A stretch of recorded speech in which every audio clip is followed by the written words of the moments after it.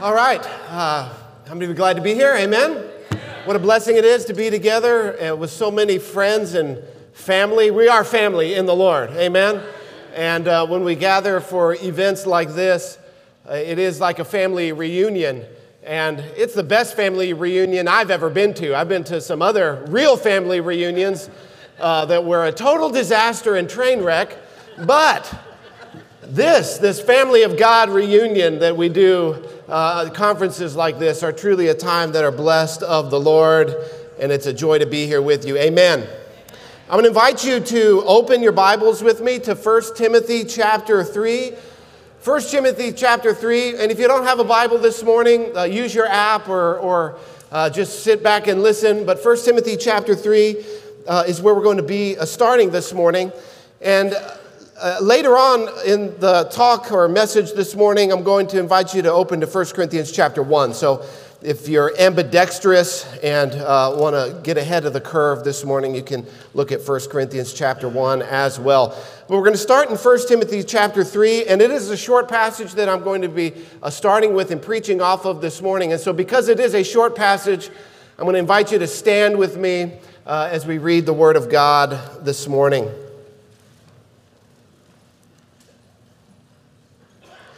1 Timothy chapter 3, and starting in verse 14.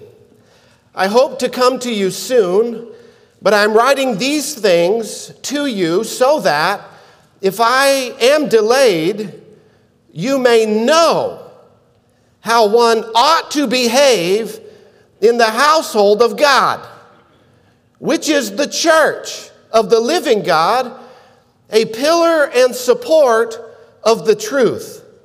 Father, we thank you for your word. I pray that you would speak to our hearts today, Lord, not only through the words that I'm communicating today, but through every speaker that will be following me today, tonight, tomorrow, and for the rest of the conference. Lord, we open up our hearts to hear from you. Give us ears to hear today what your Spirit is saying to each one of us at every place and position that you've placed us. Lord, you've called us into the ministry. You've called us out of the world. You've called us out of darkness and into your marvelous light. Lord, you've sent us out, Lord, to be ministers of the gospel. Lord, help us as we spend time together, as we've pulled away over the next few days. Lord, we want to hear from you. We want to be encouraged by your word. We want to be filled anew with a sense of awe and wonder at who you are and how you are working through us in the world today, that your name would be exalted, the name above every name. It's in the name of Jesus that we pray. Amen. Amen. You may be seated this morning. For this first session today, I want it to serve as an introduction for the rest of the morning sessions. The rest of the morning sessions that will be today, there'll be 3 more today, and there'll be 4 more tomorrow. And I want to use my time to explain the heart behind the topics that we've picked for our morning sessions. Over the last 2 centuries or so, the last 200 years or so, give or take, there have been roughly 2 main attempts to save, I say quote unquote, save Christianity. 2 main attempts or 2 main thrusts to try to save Christianity. The first is one that we wholeheartedly reject. On its surface, it's a no-go, it's a non-starter for us. And the second, I have a concern that we may be adopting and accepting some of that attempt to save Christianity. The problem with these attempts to save Christianity is you're trying to save something that doesn't need to be saved. Christianity already has a Savior. His name is Jesus Christ. He's seated on a throne, and he doesn't need anybody helping him to build his church. And so any attempt to try to fix or to save Christianity, though the intent may be good, it is ultimately misguided and will in fact end up working against the very aim of the Christian faith. And so these 2 categories, again, I said the first we reject wholeheartedly, and that is theological liberalism. Theological liberalism. And this ideology, this idea, says that the message is keeping people away from the church. That the message of the gospel, that people don't like the message, So how do we save the church? How do we save the faith when people don't like the message? And so theological liberalism, what it tries to do is to save Christianity by changing the message. And so if people don't like the message, well, we'll just change it. We'll just alter it. We'll just adjust it. And so things like the incarnation, well, that's got to go. God becoming a man, that's kind of ridiculous. The virgin birth, we'll get rid of that. Atonement, well, people don't really like the idea of God being wrathful against sin and Jesus taking the wrath of God. That sounds kind of violent, and so we'll do away with the atonement. Instead, we'll replace Jesus dying on the cross as him showing the ultimate act of selflessness, and that's what all that it is on the cross. So the atonement goes. Well, the resurrection, the bodily resurrection, no, that's got to go too, because we don't believe in miracles anymore in this sort of Enlightenment era and scientific age. And then ultimately, sin itself is ejected from theological liberalism. The liberals and again, I'm not talking politics this morning. I'm not using that term politically. I'm using that term theologically. Liberals in theological circles say, well, we don't know if there's really a heaven or a hell. But we'll sort of take some of the principles of religion and we'll give them to you to help you along your way, to help you feel good about your state in life. We don't know about eternity. We don't know what happens when you die. But we'll help your time here on earth. We'll make the ride through life comfortable using some sort of religious principles and terminology. Now, again, as I said, all of us here reject this wholeheartedly, categorically. We see the obviousness of this error. If you hollow out the message of the gospel, you're not left with a more palatable version of Christianity. You're not left with Christianity at all. When you start to strip away these essential and central parts of the Christian faith, you're left with something altogether different, something that is not true at all, but rather is false. You end up with a form of religion while denying its power. Because we know that the gospel alone is the power of God unto salvation. And so we see this. We see people that deny these essential Christian doctrines, and we say, no, we reject that. We believe the Word of God. Amen. But the second attempt, if you will, to save Christianity is more prevalent today than it's ever been. And if we're not careful, if we're not on guard, if we're not attuned to the effects and the idea that this thought springs from, if we are not paying attention, we will likewise end up adopting the philosophy of this other attempt to save the Christian faith.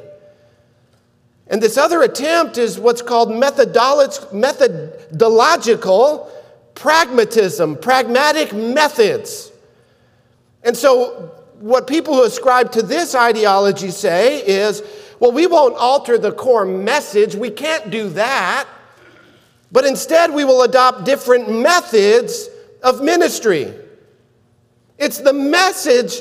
It's not the message that people are rejecting. What they are rejecting are the methods of ministry that we're using. And so if we change our methods, people will gladly accept the message. And so that gets repeated in this phraseology. Our message doesn't change, but our methods have to change. I want to challenge your assumption on that statement this morning. I've come to believe that statement is false. Amen. I've come to believe that our methods must not change. And I didn't used to believe that. I will confess to you that I myself have even said that phrase. Our message doesn't change, but our methods have to change to reach this generation. This morning, I'm going to do my best to help you understand why I have changed my thinking on this, and why I believe that this assumption is equally as destructive as theological liberalism. The reason I believe this and have come to believe this, especially over the last 2 years and what we've been through in the church,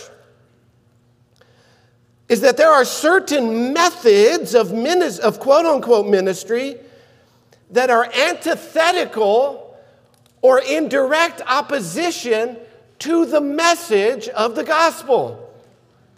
I want to say it again. There are certain methods of ministry that are widely adopted and practiced within evangelicalism today, within the church today, that are actually diametrically opposed to the truth that the gospel communicates.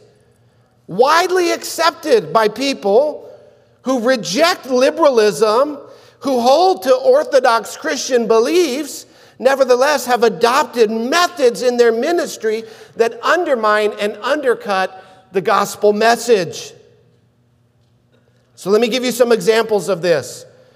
So people in this camp, and I will confess to you, I was once in this camp. They will say things, and this is how it ends up getting flushed out. We believe in repentance of sin. Amen? But we don't want to offend anybody.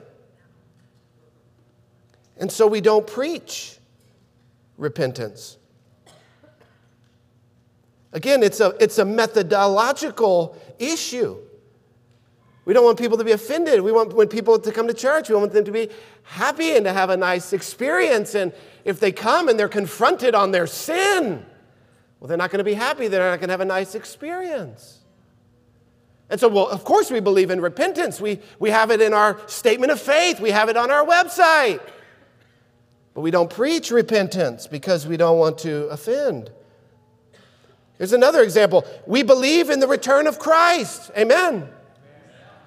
That Christ will return and he will judge. I'll use a King James word. He will judge the quick and the dead when he returns. But we won't preach on hell. We believe that Christ will return and that he will judge. And that those who are righteous in Christ will enter into eternal glory. And those who have rejected Christ and who have died in their sin and their rebellion against God, that some will be raised to eternal life and others will be raised, as the Bible says, to eternal damnation. But we won't preach that.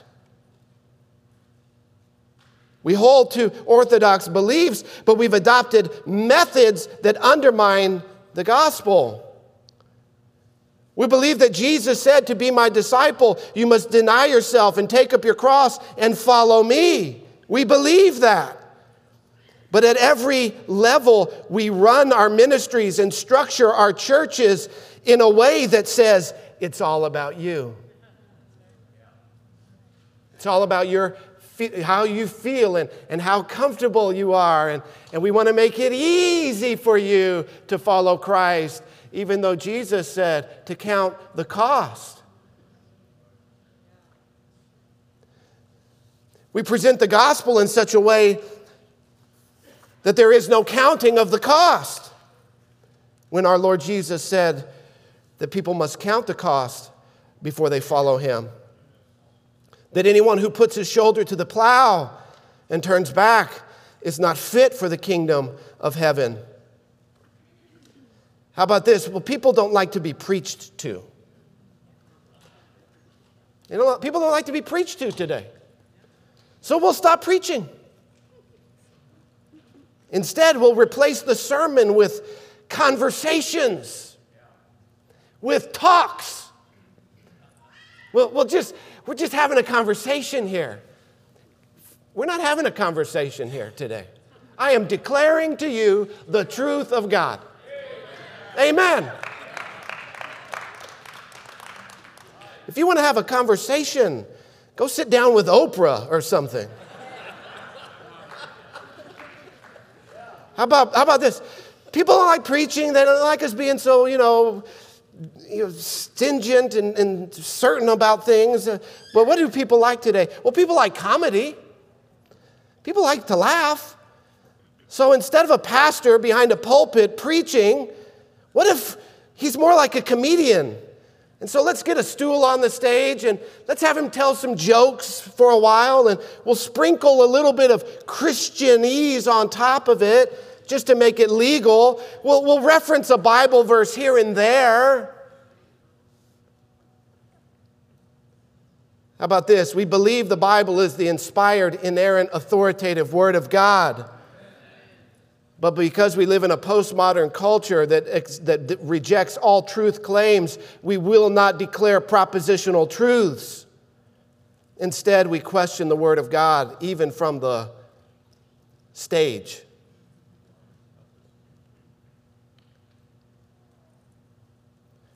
We no longer have church services where people are served at the table of the Lord to feast on Christ and taught to abide in Him. Instead, those have been replaced with experiences.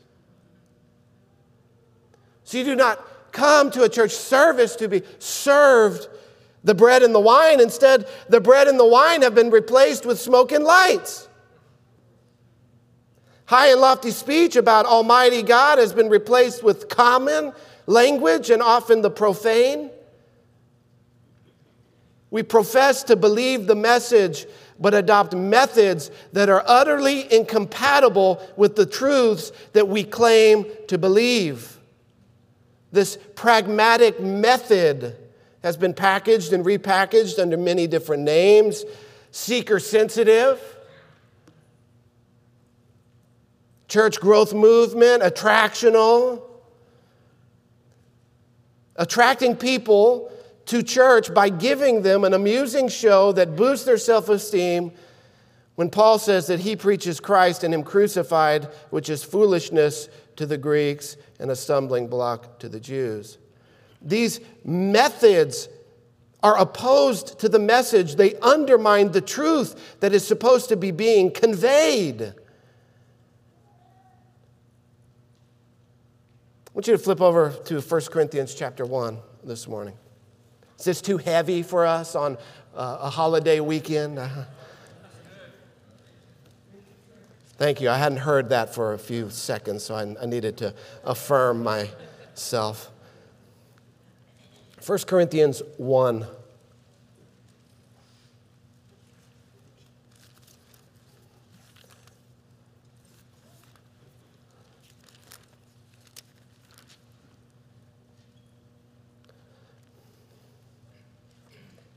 See, the pragmatist says, well, this propositional truth claims, declaring the truth of God, the culture doesn't have an appetite for that, and they don't understand it. It seems silly to them, and so we're going to do other things that is more culturally acceptable. But here Paul in 1 Corinthians chapter 1, verse 18, he says, the word of the cross is folly to those who are perishing. Yeah, no doubt. To the world looking on the outside, looking in today, they see what we're doing, and it's utter foolishness. It's utterly ridiculous to them. It's folly to them that are perishing. But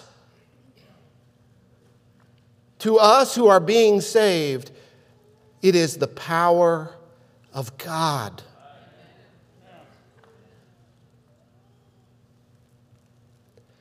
Skip down to verse 21, second half of verse 21. It pleased God through the folly of what we preach to save those who believe. For Jews demand signs, and Greeks seek after wisdom, but we preach Christ crucified.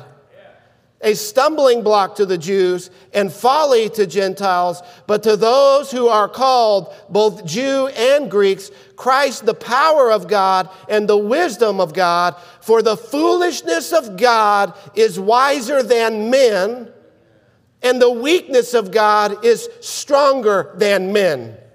Men today, in the name of Christ, are devising all kinds of silly schemes to try to attract the world and get them into church.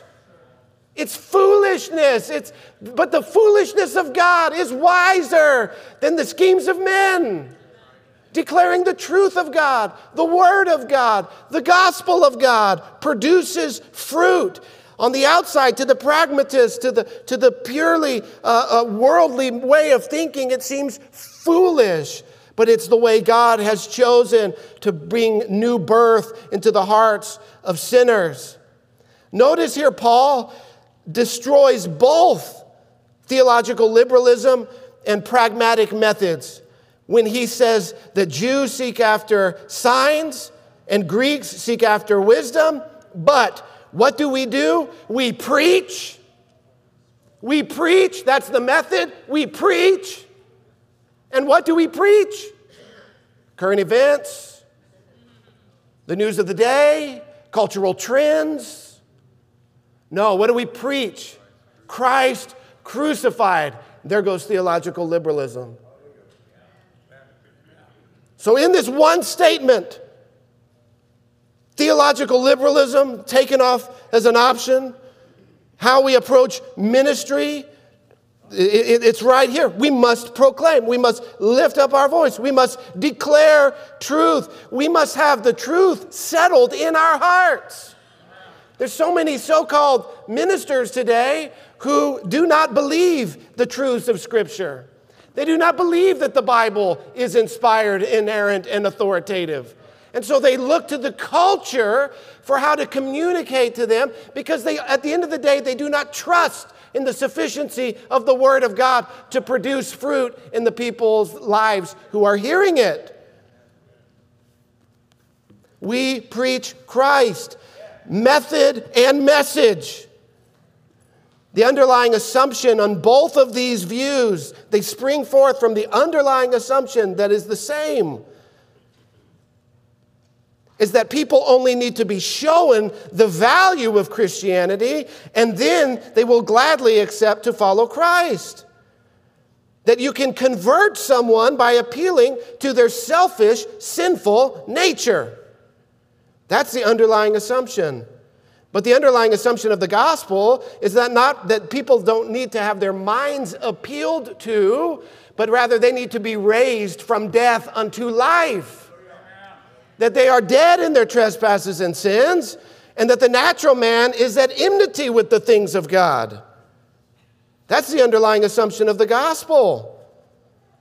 But that when the gospel is preached and the gospel is proclaimed, that the Spirit of God moves and breathes upon the dead hearts of men, bringing about the new birth, bringing about salvation, bringing about regeneration, producing faith comes by hearing and hearing the word of Christ. Faith doesn't come by preaching the culture. Faith doesn't come by being culturally relevant. The most relevant message in the world is the gospel message. The most pressing message. And so we cannot present the gospel as, well, it's just an option, and if you follow Christ, you'll have a good life. And Jesus is not one of an option of the buffet items at the Golden Corral of religion. Jesus is the way. This truth carries with it an urgency in the communication method. We cannot communicate these pressing and urgent truths in such a casual manner. It underlines, it undercuts, it removes from the gospel the urgency of repentance and faith towards Christ. Jesus said that we would be hated and despised by all men for His sake. Being rejected by the world is not a bug in the system that we need to fix. We need to stop trying to fix something that is not broken. Amen. Flip back over with me to 1 Timothy quickly this morning. 1 Timothy chapter 3. That was my introduction for you this morning. Back to 1 Timothy 3.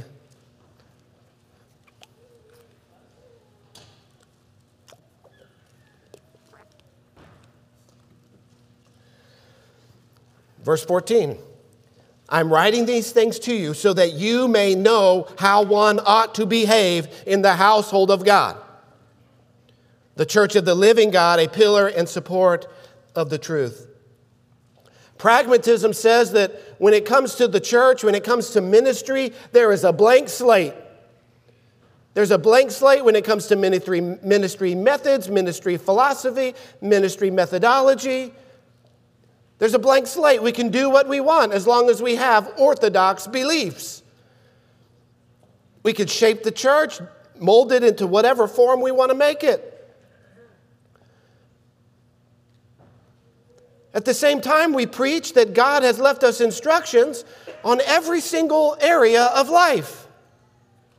God's left us instructions on how to have relationships and how to form a family and how to raise children and how to be a good steward of what He's given you monetarily and how to work hard at work, and that God's even given us instructions on how the state should be operated and the authority of the state and the authority of the family institution. And we think and believe and teach that God left us instructions on all of these other areas.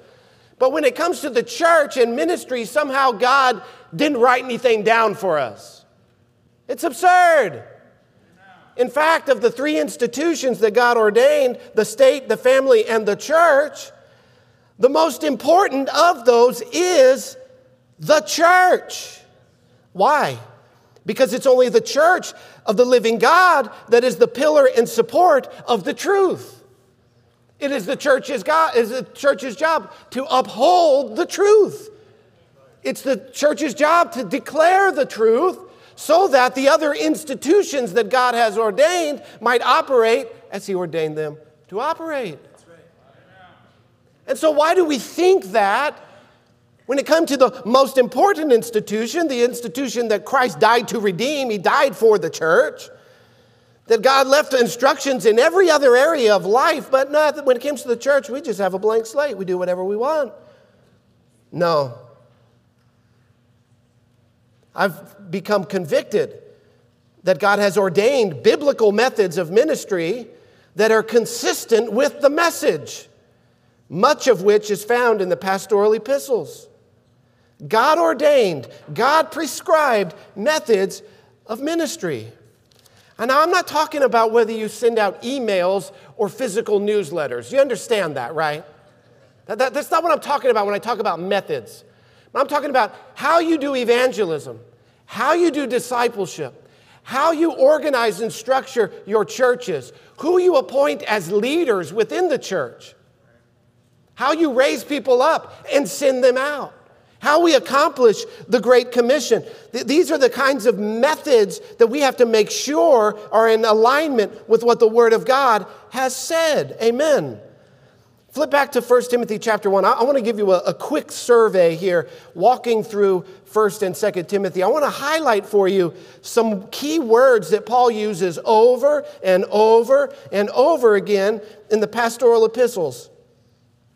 Again, the idea is that there are God-ordained, God-prescribed, and God-blessed methods of ministry. 1 Timothy 1, verse 3. As I urged you when I was going to Macedonia, remain at Ephesus so that you may charge certain persons not to teach any different doctrine. So there's purity of doctrine, right? Okay, theological liberalism. We can't do that. We must hold to the doctrine, the faith once and for all delivered to the saints. But as I go through this, you're going to see that sometimes he's talking about methods and sometimes he's talking about theology. The aim of our charge, verse 5, chapter 1, the aim of our charge is love that issues from a pure heart. So there's this charge that Paul is entrusting to Timothy, a methodology, a philosophy, a way of doing ministry. Chapter 1, verse 18, this charge I entrust to you, Timothy, my child, in accordance with the prophecies previously made about you. We've already looked at chapter 3, verse 14. Go to chapter 4, verse 6.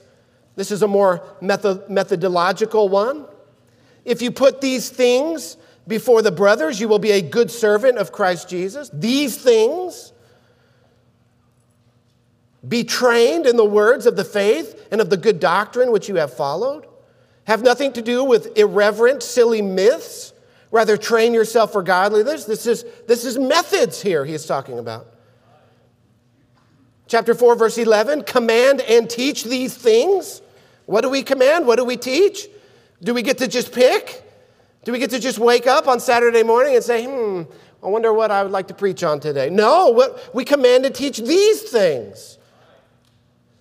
Let no one despise you for your youth, but set before the believers an example in speech, in conduct, in love, in faith, in purity. That's methodological. Until I come, devote yourself to the public reading of Scripture, methods, to exhortation, to teaching. Do not neglect the gift that you have, which was given to you by prophecy when the elders laid their hands on you. Practice these things. What things? These things.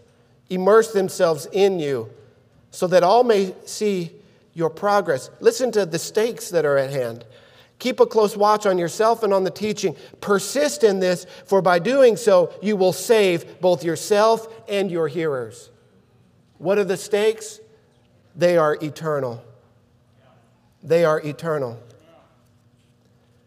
Chapter 5, verse 21, I charge you to keep these rules.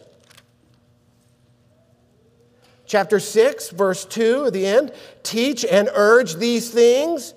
If anyone teaches a different doctrine and does not agree with the sound words of our Lord Jesus Christ and the teaching that accords with godliness, again, both method and theology, he is puffed up and conceited and understands nothing. How long do we do this? Okay, I understand that Paul wrote that for Timothy. He wrote that in Ephesus. How long is this method of ministry binding on the church? We live in the 21st century. We live in the age of Instagram. We live in the age of TikTok. Can't we do TikTok church? Listen to chapter 6, verse 13. I charge you in the presence of God, who gives life to all things, and of Christ Jesus, who in his testimony before Pontius Pilate made the good confession to keep the commandment unstained and free from reproach until the appearing of our Lord Jesus Christ. How long are these methods binding on the church? Until Jesus splits the sky wide open. Amen. And so we must hold fast to the preaching of the Word of God. Hold fast to the exposition of Scripture. Hold fast to biblical methods of evangelism where you present the gospel, where you present the bad news, sin, rebellion, breaking of God's law. God is holy and righteous and just. And then the good news, Jesus Christ our Lord, who bore our sin and shame and penalty on his back as the substitutionary sacrifice. The victorious bodily resurrection of the dead when Jesus rose on the third day, defeating Satan, sin, and hell. The ascension into heaven where he now sits, rules, and reigns over all mankind. And his imminent return where he will judge the living and the dead. Pure doctrine found in Scripture. We all agree on that. But there are pure methods as well. You want to know how to do ministry in 2022? How do we do ministry now? The world has changed. You won't find the answer in an Amazon bestseller or in the latest blog post or on a YouTube video from an innovative thought leader in the church. You want to know how to do ministry in 2022? You will only find your answer in one place, and it is the word of the true and living God. Amen.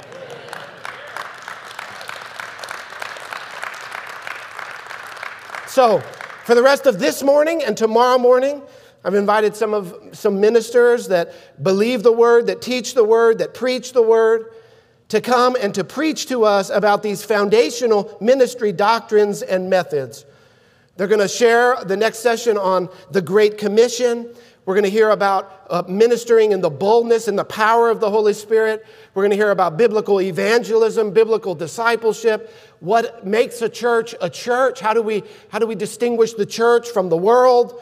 How to raise up biblically qualified leaders, and how to live a godly and holy life as a minister of the Lord. That's what we're going to focus on for the rest of today and tomorrow morning. Is that a worthwhile endeavor? Amen.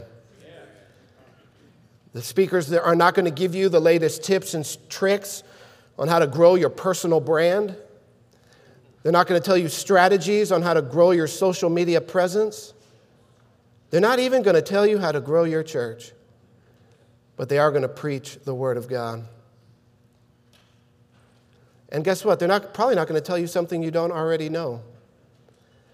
But I pray that as they minister today and tomorrow morning, that you will be encouraged, that you will be built up, that you will be strengthened in your resolve to preach the Word and to be unrelenting in your devotion to doing ministry as God has prescribed it to be done. Not taking our cues from the culture or who's popular now on social media, but rather taking our marching orders from the Word of God and taking the Word to the culture. If you agree with me, would you stand with me as we close in prayer this morning? Father, we thank you for your word. Lord, I thank you for the next ministers who are coming up to lay these methods before us, to challenge us, to call us to a higher way of serving you, of following you. Lord, sharpen us over the next few moments. Bless our time together. I pray that you would strengthen our resolve, that you would fill us with courage to be the people that you've called us to be. In Jesus' name we pray. Amen.